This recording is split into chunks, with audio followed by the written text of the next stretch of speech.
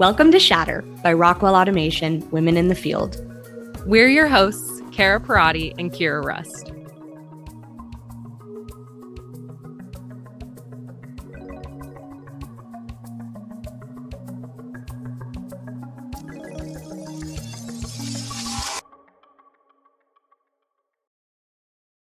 Kara, how are you?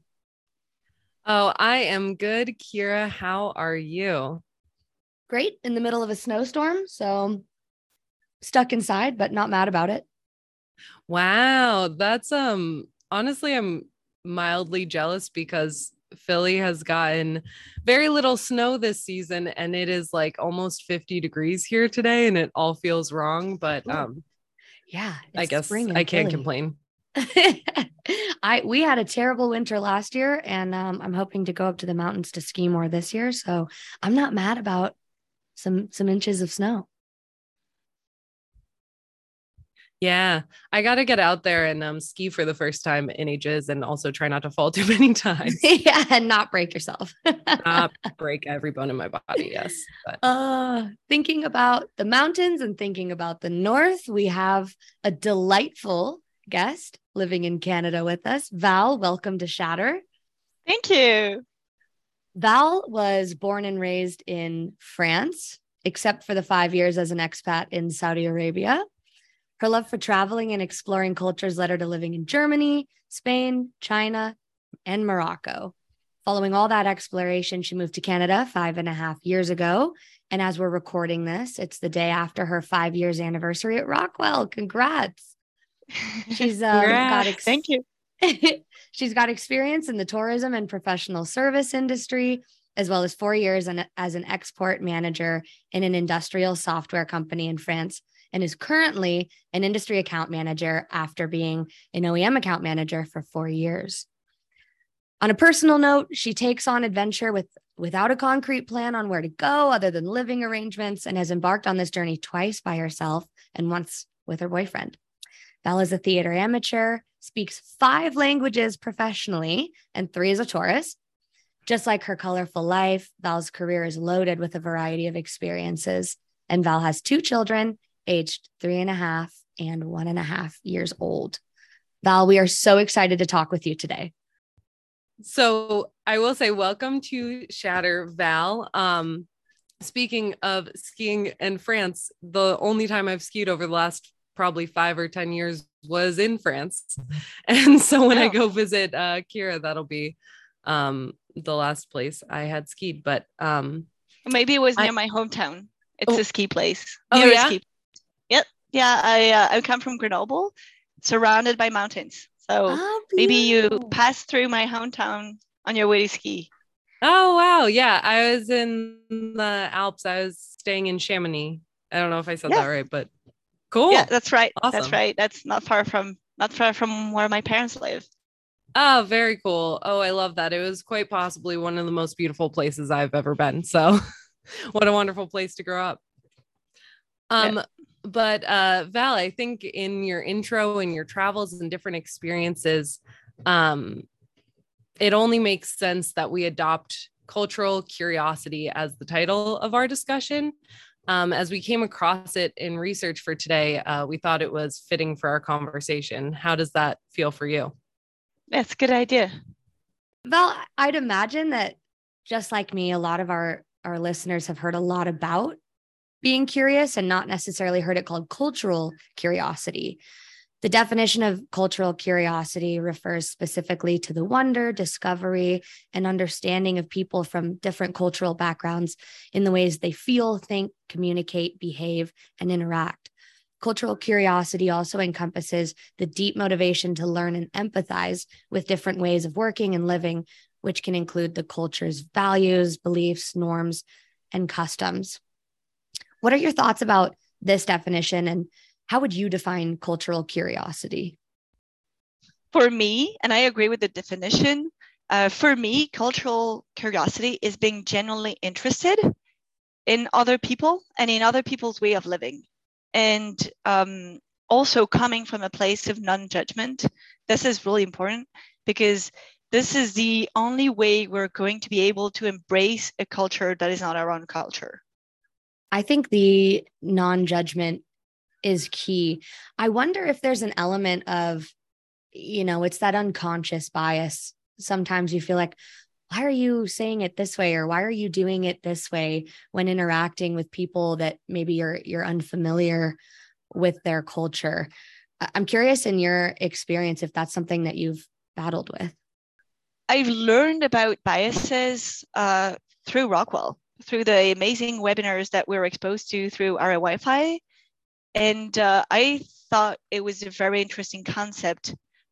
And knowing about it helps being non-judgmental, because we can remember once in a while to take a break and think, are we being judgmental? Because we do this without noticing, and everyone makes judgment in their heads, and everyone has biases. The difference between people who are tolerant and who are not is the people who can recognize it.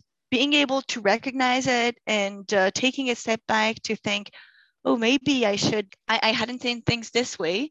And for years, I had thought this was quote unquote normal in my world. But now I realize that in this person's point of view, it is not normal. So yes, biases are an important part of reflecting on being judgmental. I think that's such an important point too, especially as we're having this conversation, because I think a lot of people want to say or live in a world where they don't think they have any biases, but that's more the issue than anything else. We actually just need to know where they're stemming from and be able to address it to be non-judgmental, not pretend like it doesn't exist. I think I want to add too, it feels like a lot of the conversation, it's easy to maybe limit the scope of what we think of when it comes to unconscious bias, the communities around you, let's say. But when you expand that to the whole globe, it can get complicated pretty quickly. And I wonder if that level of complexity occurred to you, Val, traveling to so many different places and so many different cultures, or if it gets easier with time to read the room, so to speak. I think both. It does get easier to read the room. Being exposed to different culture, we have this sensitivity, and by knowing someone comes from a different culture, I will maybe interpret or understand where they come from. At the same time, it makes it also more complex because I think I know.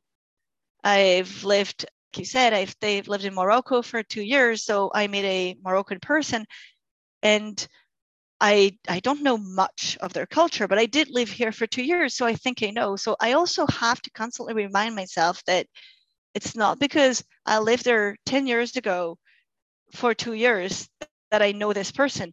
This is a new person that I'm meeting, and I'm drawn to them a bit because Morocco remains my country of heart. But I have to remember they are them as an individual, and they are not representative of my former roommates or my friends over there. So it is complex at the same time that it is easy. Yeah. I mean, you even consider putting a bunch of, Americans from across the country in the same room and the different cultural backgrounds there. Just because I know Kira and she grew up in Alaska doesn't mean that I know what it's like or what every person I interface with from Alaska would be like, so. Well, there's only like 10 of us, so luckily that's not top of mind. Hopefully I'll meet them all. Then I can. For over 30 years, Rockwell Automation remanufacturing services have provided our customers with an environmentally friendly option of reducing landfill and enabling the circular economy. Our processes and rigorous testing lead to a remanufactured product with quality metrics that approach those of our new products. This allows us to confidently back our remanufactured products with a warranty that is comparable to or better than new products. We are also conserving resources and helping prevent pollution with conversion to energy-efficient equipment, energy reduction initiatives, and sustainable facility design. Our corporate goals and regulatory compliance efforts reinforce our commitment to improving the circular economy. Whether remanufacturing our customers' equipment or implementing practices at our own facilities, Rockwell Automation is working every day to achieve more sustainable outcomes for our customers, ourselves, and our communities. So in your bio, we talked about you knowing 8 languages in total. And that kind of sparks the question, what next is she going to do? What are those languages that you've learned, and how did you become so proficient in 5 of those 8? Mm-hmm. Well, so French is my mother tongue, so that's easy. I learned English and German at university, and I watched a lot of American TV shows, so that helped too. And after that, I was always interested in the Spanish language, the sound of it.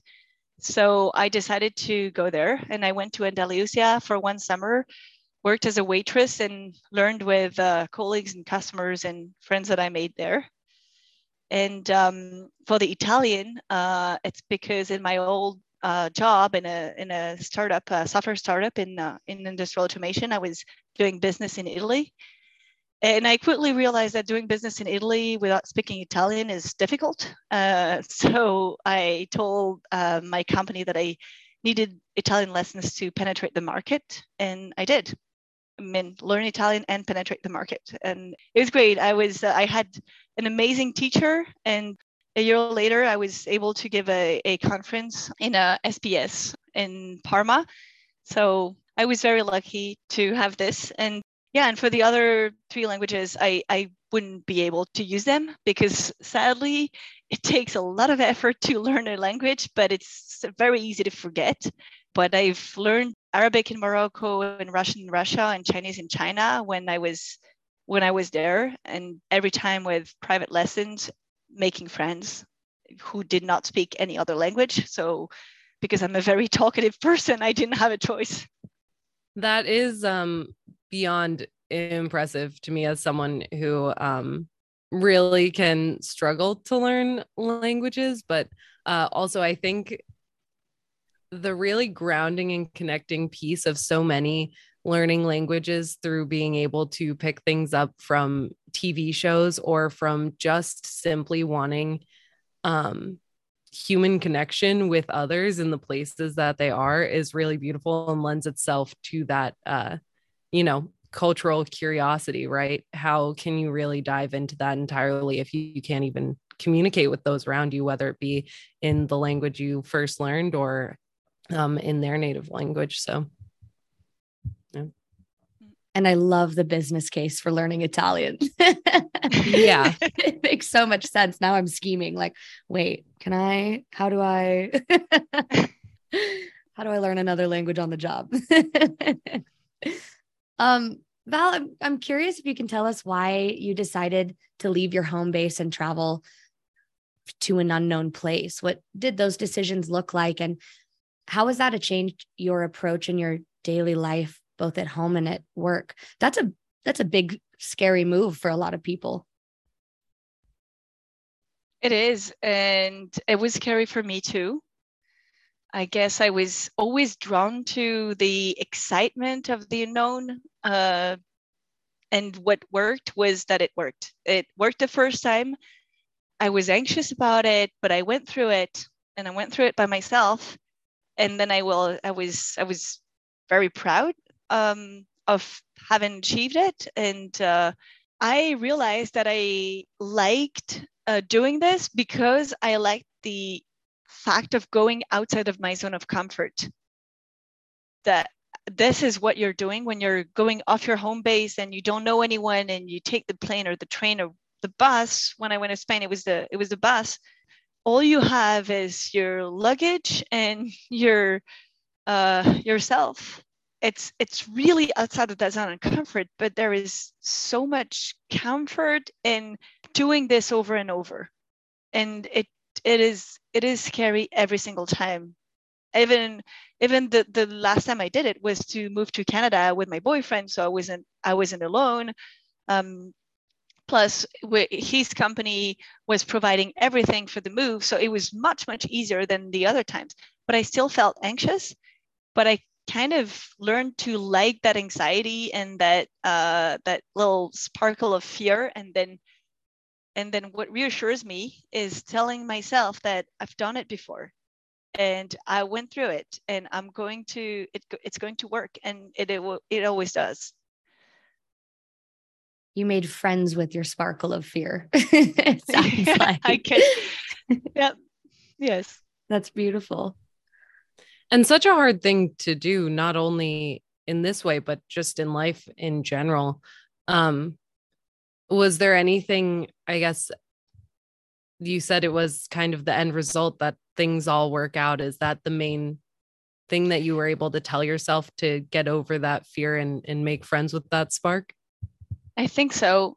This is the end result, is that I found that because I'm so drawn to other people's culture and traveling, it's like maybe easier over time. But then I transferred it to other stuff, like being out of my zone of comfort in a new industry or at work. It is frightening. You get a new list of customers or a new industry or a new role. And you're like, am I going to I was successful in my previous role, and now they're expecting me to be successful again. How am I going to achieve that? And what always helps me is to remember that I've done it. I've moved in another country. So this is the same. It's taking on a new role is the same as moving away from a country.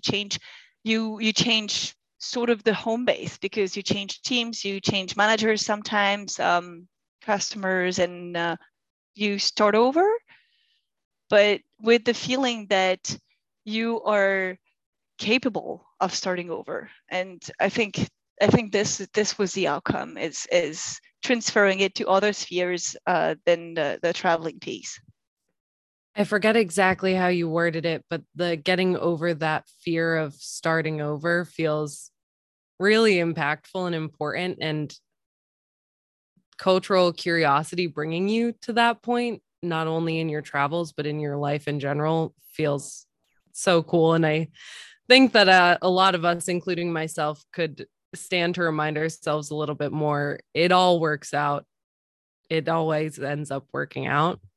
Yeah, there's so much wisdom in that, especially in the world we live in today. It feels like everything is changing constantly, and constantly evolving. So to be able to go back to find yourself in that place through your own experiences and trust yourself to make it through that, it's really cool. And to not hold on to things, so tightly that you can't be free to like ebb and flow through what life is creating in front of you feels really important. So that is absolutely a benefit to the cultural curiosity that you've exemplified. Are there other ways that your cultural curiosity has helped you navigate life or difficult times? Where has that come into play? There are many benefits, and the main benefits is learning, like I said, but it's also sharing. When I'm culturally curious, I learn things, and I'm encouraged to think differently myself, but then to pass it on in turn to others so that they do think differently, and it's beneficial to everyone. And how it helped me, it puts me in a going with the flow mode that I tend to adopt when I'm on holidays. And people who work with me would be surprised to learn this, because at work, I'm the kind that has the schedule, like everything very scheduled by the minute, and it's organized and it's in folders and it's like boom, boom, boom, boom, boom. But when I'm on holidays, I just go with the flow. So if I'm visiting a country and I'm meeting people, I will be culturally curious to meet them and understand what they do, how they are, how they eat, exchange with them.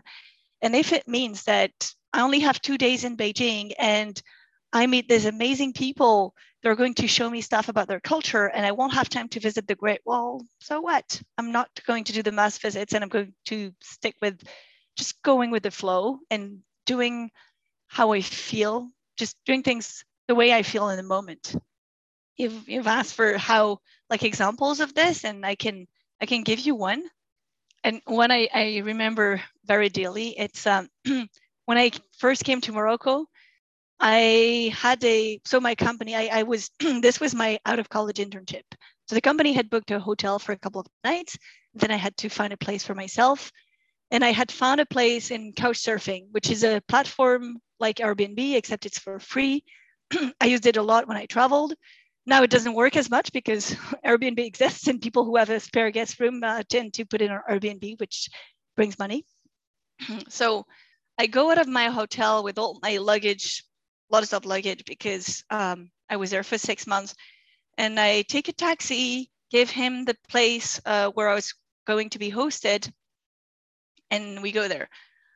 I knew it was Ramadan, but I was completely oblivious to the fact that tour actually was starting in like 40, 45 minutes. So we drive there, and when we arrive, there's nobody. There's literally nobody. So I start messaging the person on the platform. I don't get any answer.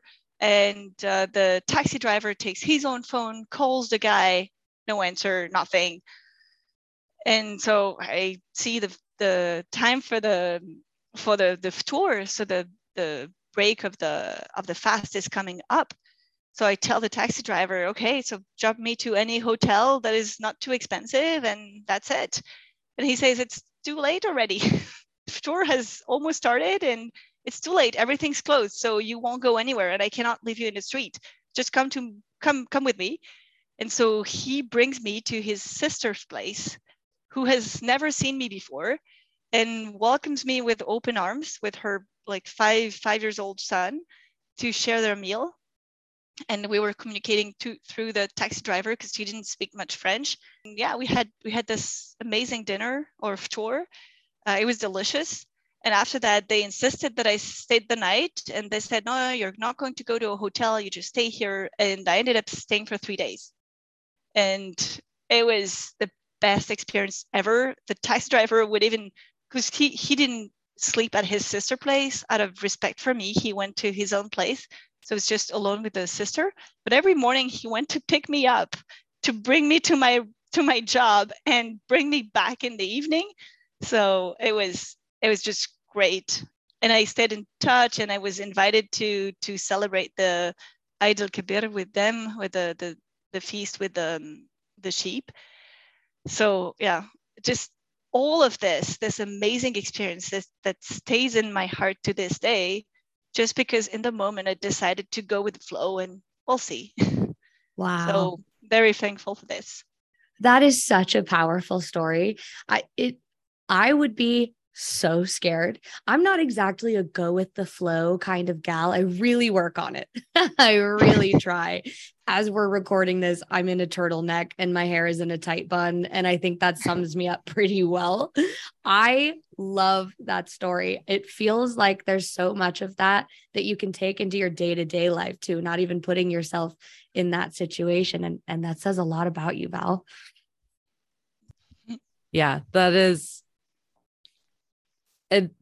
a touching and just absolutely all around wonderful story, and just like a story of human connection in so many ways. And I don't know, generosity and kindness of strangers. It's just so beautiful.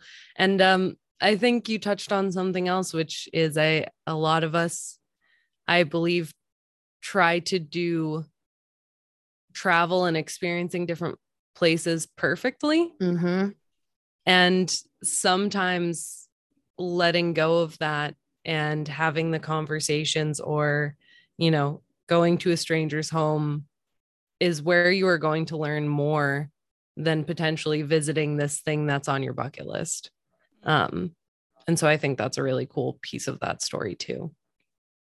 Would you say your curiosity for cultures has sparked more empathy for individuals that are different from you? And how much has this changed since you took on traveling and exploring cultures from just kind of your upbringing? While I was preparing for this topic, I came across an article that talked about how cultural curiosity makes a good global leader. And with your active leadership in RA Wi-Fi as the global expansion lead, would you agree with this assessment? And what tools have you been able to utilize from your cultural curiosity journey in this role and in this capacity? I agree with the statement. Cultural curiosity has brought me to learn in other spheres, like I mentioned, and something I discovered recently, or I discovered the concept recently. Hopefully I was doing this before. It's active listening. It's not listening, it's not talking, it's active listening. And I think it's the same concept. It goes inside the same concept of being very non-judgmental and open listening to others, but it has this additional component of being very active in the engagement, which is a different way of putting it. But in the stories with that I told, in the discussions we've had before, you have to be engaged. It's not only about listening. You have to be really engaged with the other person to really deeply understand where they come from and why they would have this attitude. And as a lead of the global expansion, I had this attitude, and with this, it was necessary in the approach. So part of this role was to reach out to different entities in the world, in Asia Pacific, in Europe, in Latin America, and talk to the leaders to understand how our Wi-Fi would be beneficial to employees over there, what they were needing. And taking that neutral approach was very good, because I realized that you cannot really start with assumptions and general statements you think everyone agrees on. For example, you cannot assume that the priority of every single place is to have gender equity and reduce gender bias. It's some parts of the world, it's just not the priority. They have others, and starting by not only asking the question to direct the answer, but really doing that active listening, explaining what the outcome is, what the objective is, and then being like, okay, so what's the situation in your country? And I've heard in some places they're like, well, we don't really have this same issues or here because, well, there are no women at all because they're not qualified. So it's just a very different perspective of how you approach how you approach gender equity, whether you look at retaining recruitment or whether it starts outside of the company itself. So yeah, I would say empathy is the right word, because it is the number one quality you need to avoid being judgmental and to welcome the other person's perspective, even if sometimes you have the feeling that it differs from your values. It does not matter. Yeah. It's all about, like you said, that deep listening and putting things into context, because so much of leadership and I feel like a lot of the world is feeling this in business too. A lot of leadership needs to be responding to the workforce, which requires a deep level of empathy and understanding and putting things into context to make change that's actually affecting people's lives. And that has a ripple effect through the organization, I think, when that's done well and that's done correctly in a truly global organization. Yeah. And I think what you spoke to on, your priorities might not align, your values might not even align with the information that you're getting back, is you even have to let go of a lot of ego, it sounds like, before you can jump into that conversation and approach it from an empathetic viewpoint. Would you say that that is true for leaders who want to, utilize cultural curiosity and how this really does help leadership? I think it's true. And I think the outcome is that they will enable the empathy from the other person. So coming with that state of mind of being very empathetic and actively listening gives the space to the other person, not only to share their point of view, but also to be open themselves, as opposed to coming in with a statement or a direction that is very strong, would put the other person immediately in a defensive mode, because they will sense that maybe they're not doing the thing the right way, they're not following the direction. And if they're in a defensive mode, they won't even try to understand why there is a reasoning behind that strategy. And I'm not only here talking about our Wi-Fi global expansion, obviously I'm talking about business strategies.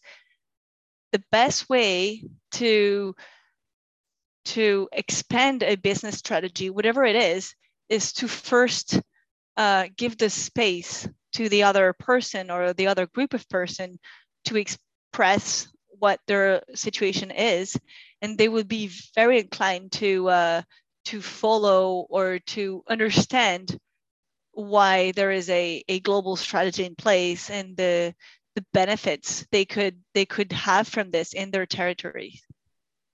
Yeah, it sounds like through those conversations and your cultural curiosity, you've done a lot of learning over the years. That's been a key piece of who you are. I think Kira and I both are on the same page that all learning really is good and knowledge is useful. It sounds like you do, but is that the same approach that you take? It is. And constantly learning is an objective of mine. If sometimes we think that this learning about this subject might be a waste of time because we don't see the interest, it does not matter as long as we're learning. Another example of this is talking with someone who you completely disagree with. And I have an example. I have a colleague at Rockwell I really appreciate. I appreciate him as a person. We just happen to have very different political views, but we're not trying to convince each other. When we meet, we have this political sort of debate on various subjects, and we never agree, but we're not trying to convince the other. We're trying to learn from the other. And I enjoy talking from this person, because if we were only debating with people who we agreed with, it wouldn't elevate the debate. It's even more interesting to have those conversations with someone who has opposite views. And learning is the key driver. I want to point out too, there's this book, and admittedly I've never read it, but I love the premise. I think it's Daniel Kahneman, if I'm saying his name right, Thinking Fast and Slow. And the idea is basically that anything you learn psychologically translates to other areas of your life. So there's a lot of science to back that theory that, you don't always need to learn the same subject. I suppose it's maybe a little bit different from a business setting if you're an expertise or you're like a deep domain expert on your subject. But the adventures that you have in life, the things that you learn, the conversations that you have, they all play into your learning and your development as a human being, which of course directly helps your job or whatever it is that you're doing in any other facet of life. And I would challenge that even those with really, really deep expertise in a subject area still could stand to learn in aspects like these, right? That touch every part of your life, and that it only makes people better in the business and personal realm after they do so. Absolutely. Now, when it comes to curiosity, how would you begin the journey of being curious about another culture without having to travel? Do you think that's a possibility? I know there's a lot of people that don't necessarily have travel as a priority. It is. And I love that you asked the question. I still love traveling. And sometimes I'm also questioning if travel will change with how it affects the planet. So I think it's a great question to ask. How can we travel without traveling? There are many ways: reading, watching documentaries, but my personal favorite is meeting people. Must have understood by now. The ways to meet people could be attending cultural celebrations in a town, being invited by a foreign family to celebrate a particular event. We've started something with my family a couple of months ago. It's called Work Away. We have a guest room that we're not using except for when parents visit, which is not all the year. And the idea is, I mentioned couch surfing before in our conversation. It is very similar, except they register on a platform and they offer help in exchange. It can be anything. We have renovations in our house they can help with. This week, my spouse went on an unexpected business trip and I'm alone with the kids and a full-time job and lots to do. And the person who's here at the moment is also going to help with just daily life. And that's another thing to be experienced, to meet people, because yes, she will help. Previous people who came before her, we had 3 so far. They helped a lot around the house, but most importantly, we had this amazing conversations. Like one of them was someone from Tasmania. How lucky I am to meet someone from Tasmania. This doesn't come every day. And I don't know if I ever will travel to Tasmania one day. I had the chance to talk to him about his country and his culture and the beautiful country he's from. So this is just an example. So I'm making some advertising for this platform because it's very recent. So I'm very excited about the concept. Yeah, that's really cool. I think the idea that people can travel to you also, and that you don't have to travel and go somewhere, but even that people exist just in your neighborhood and your world already that you could interface with, and just finding those ways is a really cool way to get culturally curious without, leaving your home even, and exposing your family to new things too. Yes. Oh, I that part is also a big motivator. So the person who's here at the moment, she's German, so she doesn't speak a word of French. So my children have to speak English with her. Well, one of them doesn't speak at all, so that's easy. And the other one is learning, and she's forced to learn. And she has to get out of her zone of comfort if she wants to interact with her roommate. And I'm sure that has been a challenging but fun experience as well, and kind of testing that in the way that we talked about earlier, where if you want to interface with someone, there's no better way to practice a language or be motivated to learn.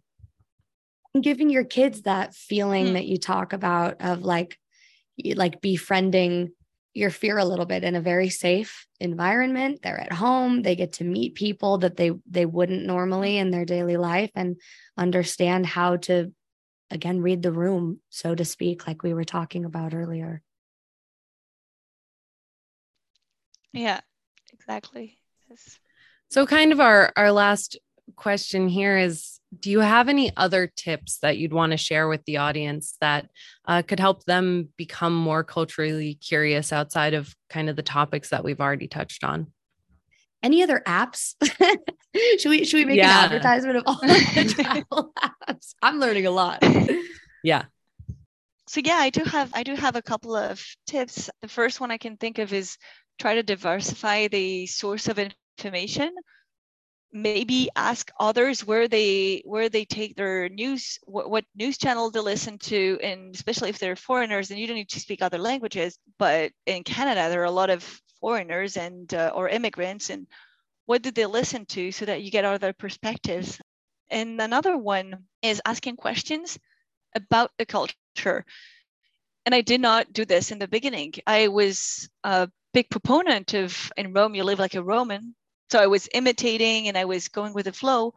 But when I started this being acquainted with the culture, I wasn't asking a lot of questions. And after a while, I realized that I wasn't doing everything right, but people won't tell you because they're very polite. So when I came to Canada, I learned to ask these questions. And it's even more important in a country that is a bit similar in terms of culture, and Quebec is French speaking. So you could make a mistake and think the culture is the same. It is not. And specifically asking people about how they typically live and not make assumptions is good. I mean, observing is a very good thing. What I've found most useful is making comments like, oh, I've seen here that people don't take a lot of time for lunch. Is it typical? Is it just, is it a good observation that I made? And then they would tell me, yes. And here we don't take 2 hours to lunch like French people.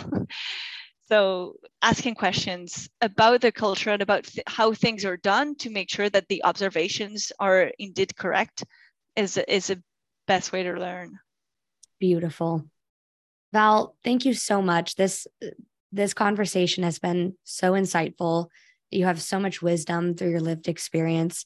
And I love the app recommendations, frankly, for the times that we don't have the money to travel or we can't travel, or like you said, it's not great for the planet. I want to thank you for putting yourself out there and sharing your life and recommendations with us. Thank you. I appreciate it. I really enjoyed this time with you guys. Yeah, thank you. Us too. We're so grateful to have you on.